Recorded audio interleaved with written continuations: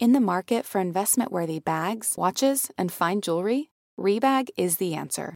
Rebag is a luxury resale platform where each piece is carefully inspected by experts to ensure quality and authenticity. Use Rebag to buy and sell finds from the world's top brands, including Louis Vuitton, Chanel, and Cartier. Head to Rebag.com to get 5% off your first purchase with code REBAGNEW. Shop today at Rebag.com. That's REBAG.com. And use promo code REBAGNEW for 5% off your first purchase. Betches Media presents. It's one person coming in from China. It's going to disappear. One day it's like a miracle. It will. We're going to all be great. We're going to be so good. This is a pandemic. The Betches Sup podcast. No, I don't take responsibility at all. Hello and welcome to the Sup Daily CoronaCast. I'm Amanda Duebrin. I'm Caitlin Bird. And the CoronaCast is your daily rundown of all the latest news on COVID-19, how we're getting through it, and just how close we are to ending this crisis. Let's get into it. Going to jump into some top headlines to start. Caitlin, to me, it seems that the biggest news story of today is that Adele got skinny. Is there anything else going on? That seems to be all that's going on. I'm hearing this news now, and that's a really? Very important. This morning, I have had to wade through so much crap to get. Yeah. Biggest headline of the day, apparently. Yeah. Oh, I mean, every day. Every day waking up is just kind of like, oh, spin the wheel of doom. It's kind of like, what terrible thing are we going to hear about today? Hearing about Adele getting skinny is just weird news. I don't know if it slots it is easily weird into news. Good or bad, but it's just kind of like neither. It's not even news. Okay, that happened. Yeah. At least it's not bad. The glow up air quotes that never needed to happen. Yeah. Other top headlines today. President Trump is disbanding his coronavirus task force, reports say. This comes as the death toll passes 70,000, with projections promising to double that by August. But President Trump says it's time to move on. Mike Pence said yesterday the decision was a reflection of the tremendous progress we've made as a country, and that the task force would wrap up by the end of May. Reminder that yesterday we told you that a new government report suggests we could reach 3,000 deaths a day beginning at the end of May. And that's apparently when the task force is disbanding. Great. This sounds like progress.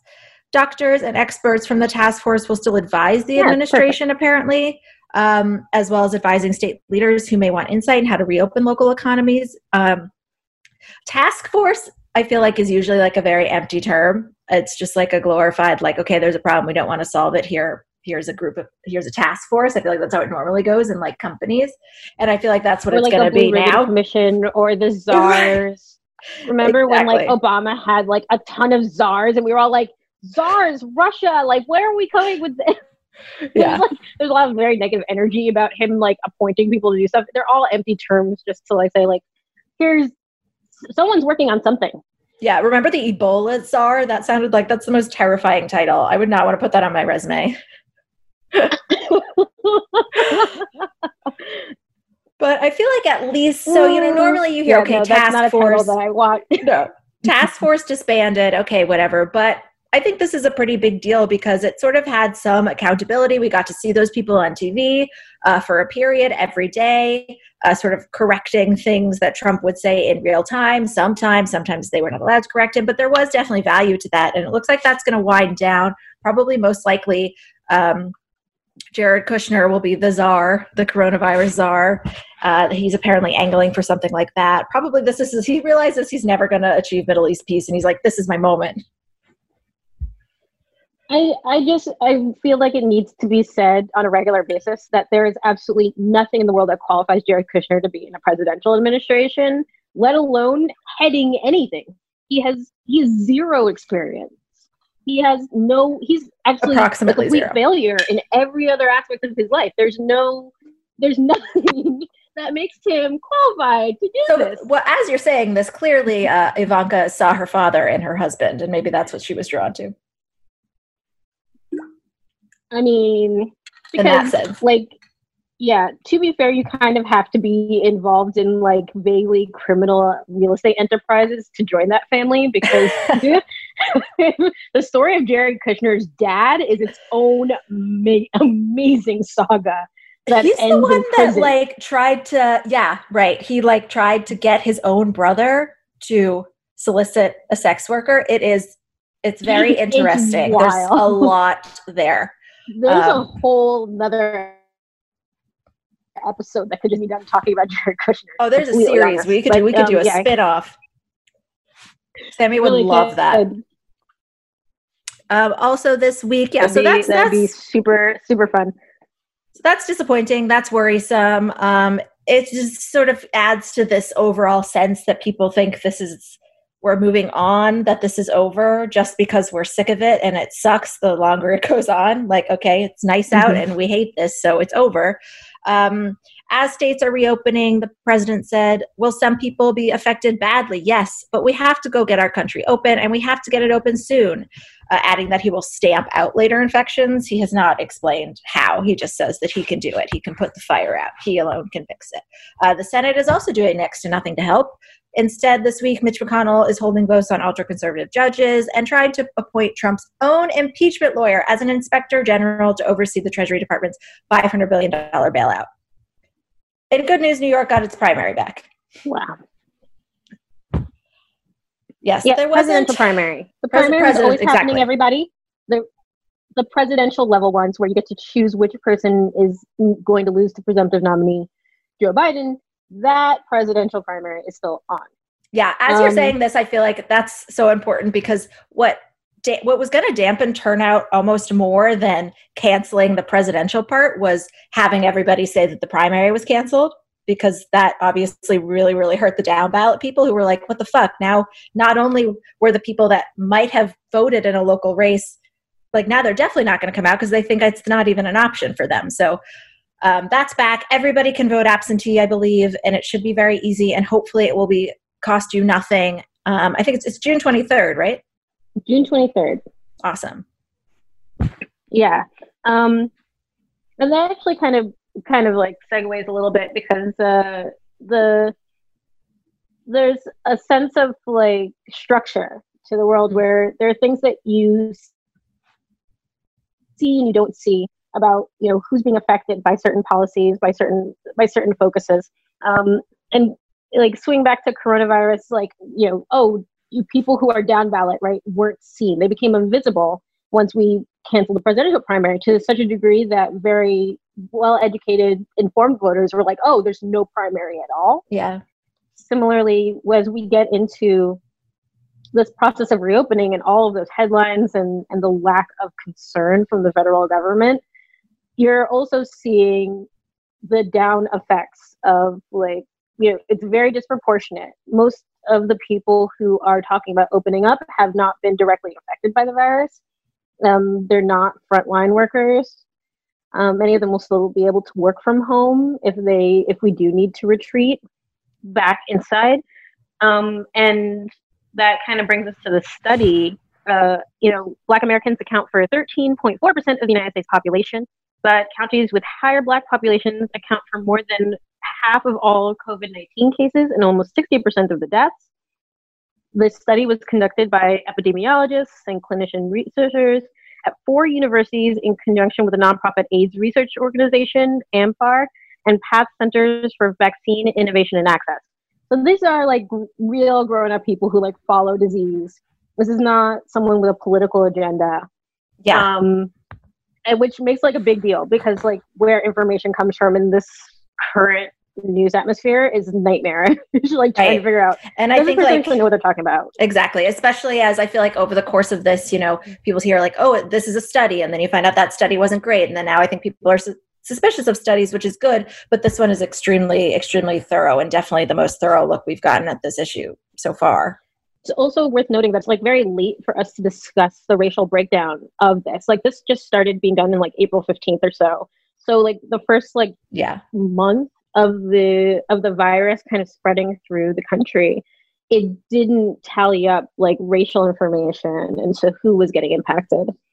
And that there were efforts, I think, all generally, but specifically from ethnic minorities and Democrats to get more data, more granular data about who was being affected, and on a racial basis, on an ethnic basis. And there are some places where, like, you know, the number of deaths are extremely high percentages are going to be Black people. Michigan has one of the highest death rates for Black Americans. Georgia, there's information that looks like possibly up to 80%.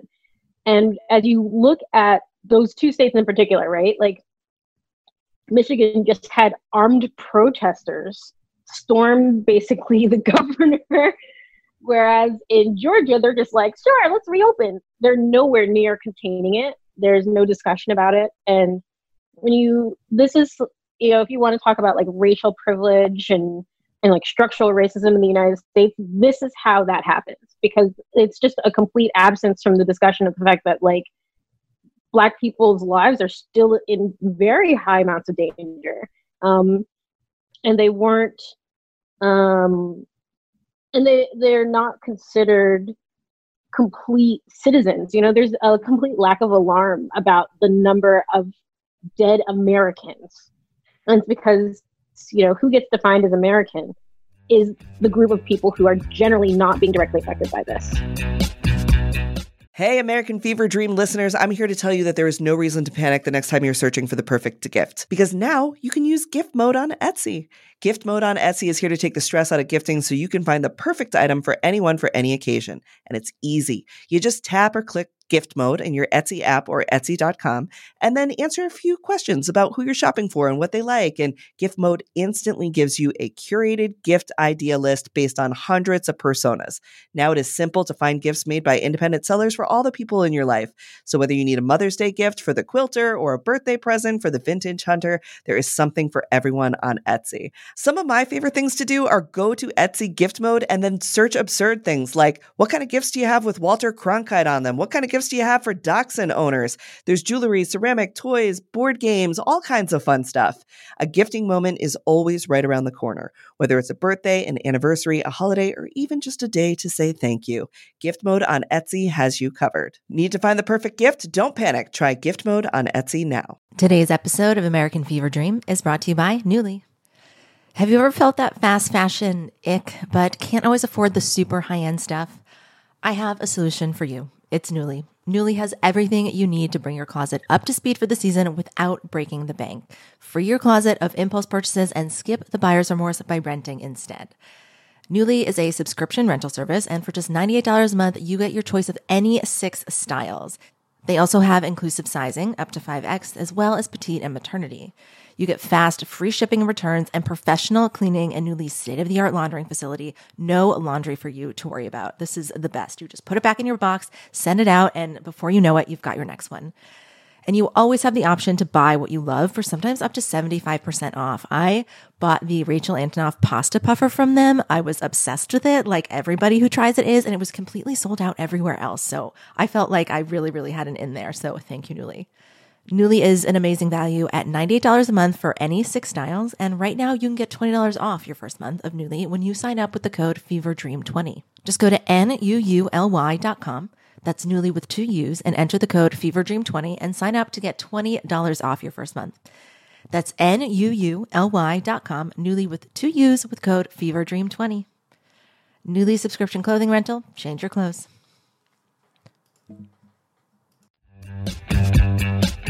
Yeah, I've been wondering when in this, not discussion, but it's like now we know 70,000 people have died, and now there's mounting evidence that when we look back on this, whenever we have enough information to look back on it, it will be very clear that communities of color were disproportionately affected. And I just wonder, like, when, I don't know, I'm not hearing that much alarm about this right now. Like, and I've heard words that I normally, like, not I'm skeptical of, but just that seem like they fit here, like genocide and like human sacrifice, because people are saying, we have to reopen the state. It doesn't matter. I think yesterday or the other day, Chris Christie said, we just have to allow for some death.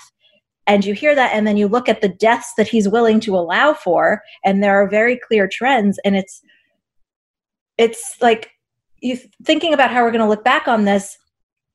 there's nothing that convinces me it's not going to fall. This coronavirus pandemic in the US is not going to fall into the category of like the most shameful things this country has let happen.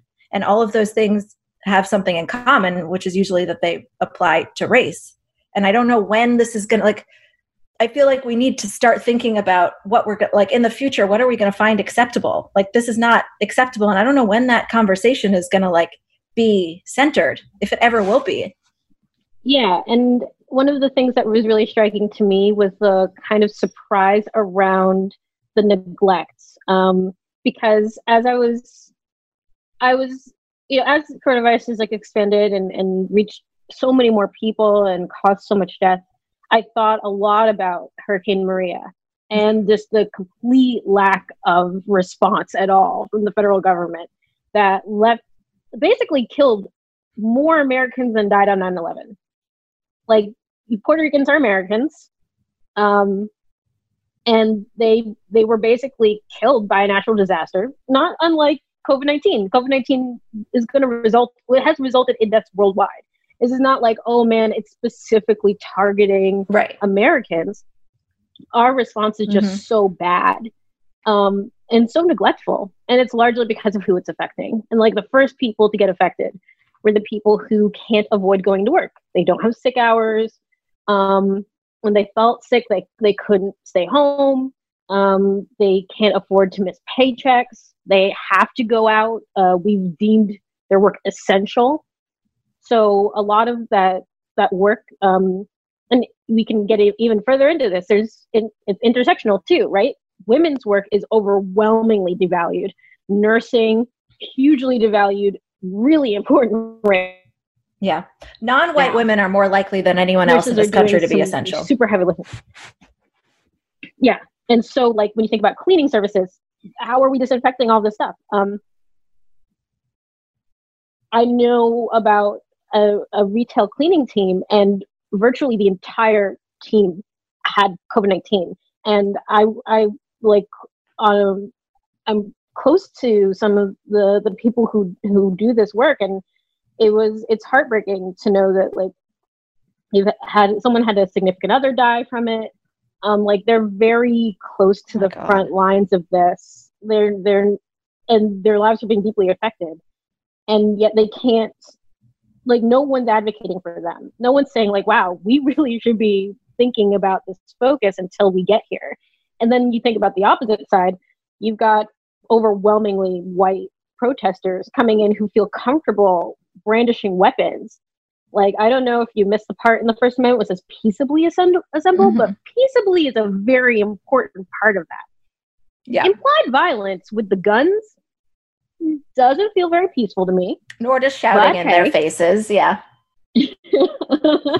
Like it seems like, by going with a gun specifically, you're letting people know that you can hurt them and kill them, because guns don't have a purpose. It's outside of killing things. Right. And there's also a vibe to it, an energy to it where it's just like death doesn't matter. Like, just something about how viruses and guns can kill large groups of people, and then just seeing that on display. I mean, they had to secure the governor. They had to make sure she was okay. And I mean, I think we talked about this Monday, but it's like, can you imagine if it hadn't been a group of screaming white people? It's just like, it's hard to imagine. I mean, people would have died that day. Oh man, if Black people during this virus, first of all, they've been killed at a much higher rate by the virus itself. But then if we grabbed a gun and then thought that we should, Philando Castile had one just in his glove box. Like he didn't have it in his hand or on him in any way. He literally just told an officer, I just want you to know there is a gun in this car because I have a registered license to carry it. And then he was shot in front of his child. His girlfriend. So like that's how different this situation would be if like Black people decided like, I think we should fight for our rights. Like, yeah. I mean, we saw what happened during the Civil Rights Movement when like completely well-dressed Black people walked in the streets and they were like given fire hoses and dogs. Yeah. And Like, well, guns? This week was, the 50th anniversary of Kent State, which finally is being reframed for what it actually was. And it was not a riot. Yeah, state-sanctioned murder, basically. Yeah. Yeah, and, you have these people out there, and it's all like minorities are also more likely to be the frontline and essential workers who are at jobs that are essential right now, who work in and at places that provide the things that we need. And it's like, you look at Gretchen Whitmer always says, the more you guys keep doing this and running out and protesting, the longer I have to keep this order in place, and the more people are going to get sick. So these people are willfully spreading the virus in their own communities, and that puts some people at much more risk than others. And it's just all one very upsetting cycle. Like there's a connection between everything, and I just wish that people would start to talk about it more and see it more. And at the very least, we need to be tracking this stuff so that when we do look back on it, we're aware of what happened and who we let die. That's what alarms me a lot right now. Obviously, the mass scale of death, but the failure to keep a careful accounting of it so that we're accountable to it later. Yeah, and again, that brings me right back to Maria, where the death toll, we were just outright lies about that death toll. The immediate death toll from the hurricane, the death toll from neglect. I thought about the corruption involved, the same way that the federal government is stealing resources that are supposed to go to nurses, to firefighters. You've got these frontline workers, these emergency workers, who are supposed to be getting masks and PPE, and they are getting instead, the federal government is hijacking them and taking it for themselves, which on a state federal level is insane. It's completely absurd. But from just a real human level, that means that people are having to get by with even less material to protect themselves. And the virus is not gone. We have fewer people dying because we are all staying inside. Yeah. As many people as possible are staying inside.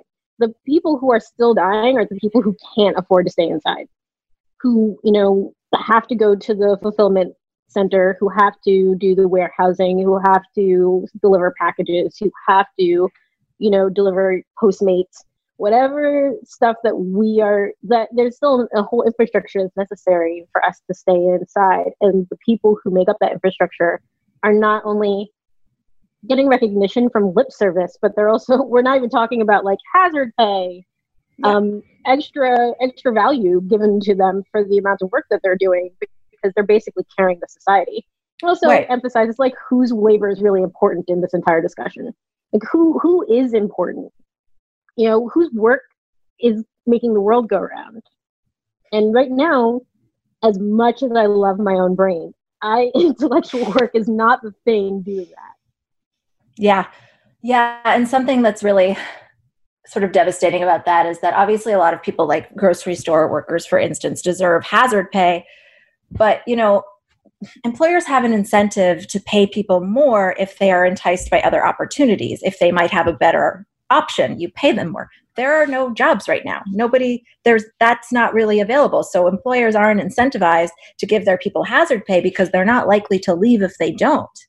And these jobs, obviously, a lot of them do not provide health care. And Trump had an opportunity in March to let people enroll in Obamacare, and he chose not to, which I think is also, we're going to remember, as one of the cruelest moments of all of this. When we talk about, doesn't Trump care about legacy? And he's, in fact, one of the first presidents to not care about legacy. Mm-hmm. I mean, there's a lot of issues that I had with, Reagan and Bush. I mean, all of them, frankly. President is going to make some really bad decisions. Mm-hmm. But they both cared a lot about how they were going to be remembered. It mattered a lot to do something, to act in ways that were going to burnish their place in the historical record. Whereas Trump sees himself as the beginning and the end. The only thing that came before him was calamity and disaster. And the only thing that happens, there's nothing that comes after him. There's simply Trump. And he lives in that space permanently. And memories about who survives, right? And so when we talk about how we remember past issues, how we remember past calamities, tragedies, violence. It really has a lot to do with who survived and who's allowed to carry memory forward. And Black people have not been allowed to do that very often in this country. We've carried among ourselves, but we don't have a spot in the collective memory of the country, outside of when we briefly get opportunities to kind of be saved by white people from that white saviorism perspective. And so I worry too about the future of this pandemic and what it's going to look like, because who's going to carry the memory forward? Yeah, it's also, I think, as you're saying this, like, not only does the collective memory not have a space, or is it not allowed a space in the sort of American collective memory, it's that some people find the facts within those memories like actively antagonistic. I'm just thinking of this week when the Times won a Pulitzer for the 1619 Project. And again, this happened when it came out, but you had just people cannot handle the fact that their sort of national identity, based on things that happened when their grandparents probably weren't even here, that they are feel so attacked when additional facts are introduced to that. Yeah, and that's ultimately like where huge chunks of the disparities come in, and where like that sense that like documenting the voices of the people who had previously gone unheard is a threat to national identity. Like, what is your national identity built on? Like, what is this government built on? If we can't accurately assess, like, maybe we shouldn't be reopening right now because there are still millions of people who are going to be vulnerable to this virus. It hasn't gone away. And the group of people who are talking about and covering the news and all this stuff, many of us, and I include myself in that, are relatively safe and isolated from it. But I'm in many ways just one or two steps closer than if I were white. And that means that, like, in some ways I'm seeing these details, and that scares me because that awareness shouldn't be based off of my race. We're all Americans. Like, we should all be able to see this together. And yet the lack of clarity around the reality of this virus and the fact that it's still very lethal. And that the only reason that it hasn't been worse is because we have taken extreme measures to keep people safe from it.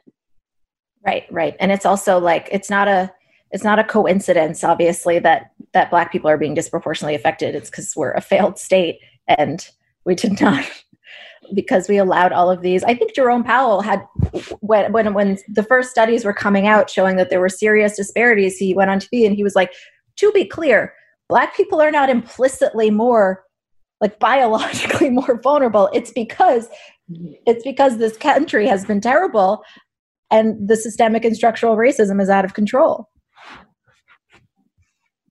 It was actually really interesting. When this started up, I did like a bit of a poke at the 1918 pandemic. Just because, like, giant pandemic sweeping through the country, destroying everything. And the 1918 pandemic was like on the scale of like unbelievable. Like, the number of deaths comparatively, like the morbidity rate, you're talking about like 1 in every 10 people possibly just dying in some places. Philadelphia lost like 50,000 by itself. Yeah. Like, our entire death toll was like cities. But one of the things that was interesting is I started looking back and talking about, at the time, of course, it was even worse for Black people. And what's interesting is that Black people had like a lower rate of infection, but a high rate of death, in large part because of that, the loss of medical resources and physical resources, not being able to stagger shifts as often because they were doing like manual labor that had to be done on a regular basis. So not being able to retreat in many ways was the thing that created like a higher death rate, even though there was a lower infection rate. And there's so much about that, including, including medical racism, another aspect of structural racism, which is this idea that Black people are stronger and tougher. We deal with pain better.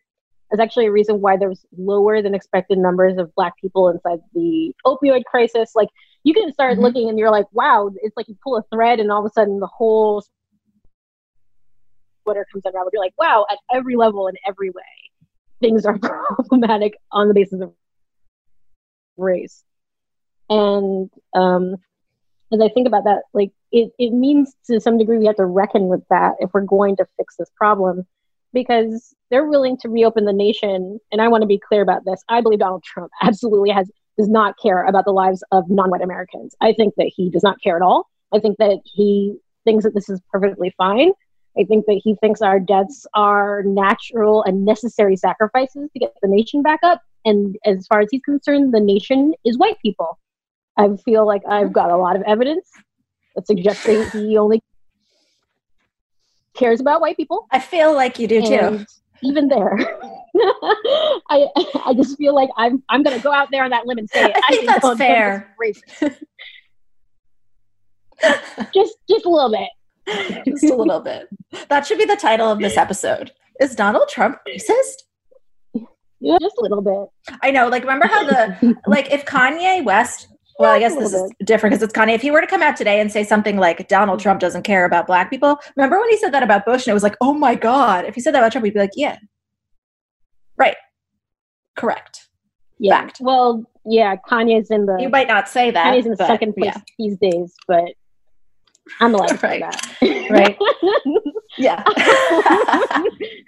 I'm allowed to affirm. But yeah, I mean, basically, we are not having that dialogue because it's not a fun dialogue to have, right? Like, you talk about defensiveness. Like, the first thing that people do is be like, I'm not a bad person. I'm like Black people. I have a Black friend. And we're like, this is not about that. This is about like bigger structural problems and the fact that our lives are being considered worthless. Like, we're literally talking about people being like, yeah, I guess some like another few thousand people can die. I'm like, no, my other life is retail. I have no interest in like my sister works retail. I am not excited about her having to go back out into the world because her bosses want more money. That's crazy. Mm-hmm. And she'll have to choose between her safety and, her job, and that's ridiculous. She should be able to stay home and be safe because no one needs a pair of sneakers that bad. Yes, absolutely. On that note, thank you so much, Caitlin. Until the end of COVID-19, I'm Amanda Duberman. I'm Caitlin Bird. And this has been the Betches Sup Daily Coronacast. The Betches Sup podcast is produced by Amanda Duberman. Our podcast managers are Mike Coscarelli and Sean Kilby. Social media by Amanda Duberman. Artwork by Brittany Levine. The Sup is created by Sammy Fishbein. Be sure to follow us at Betches_Sup on Instagram, Twitter, and TikTok, and send your emails to sup@betches.com.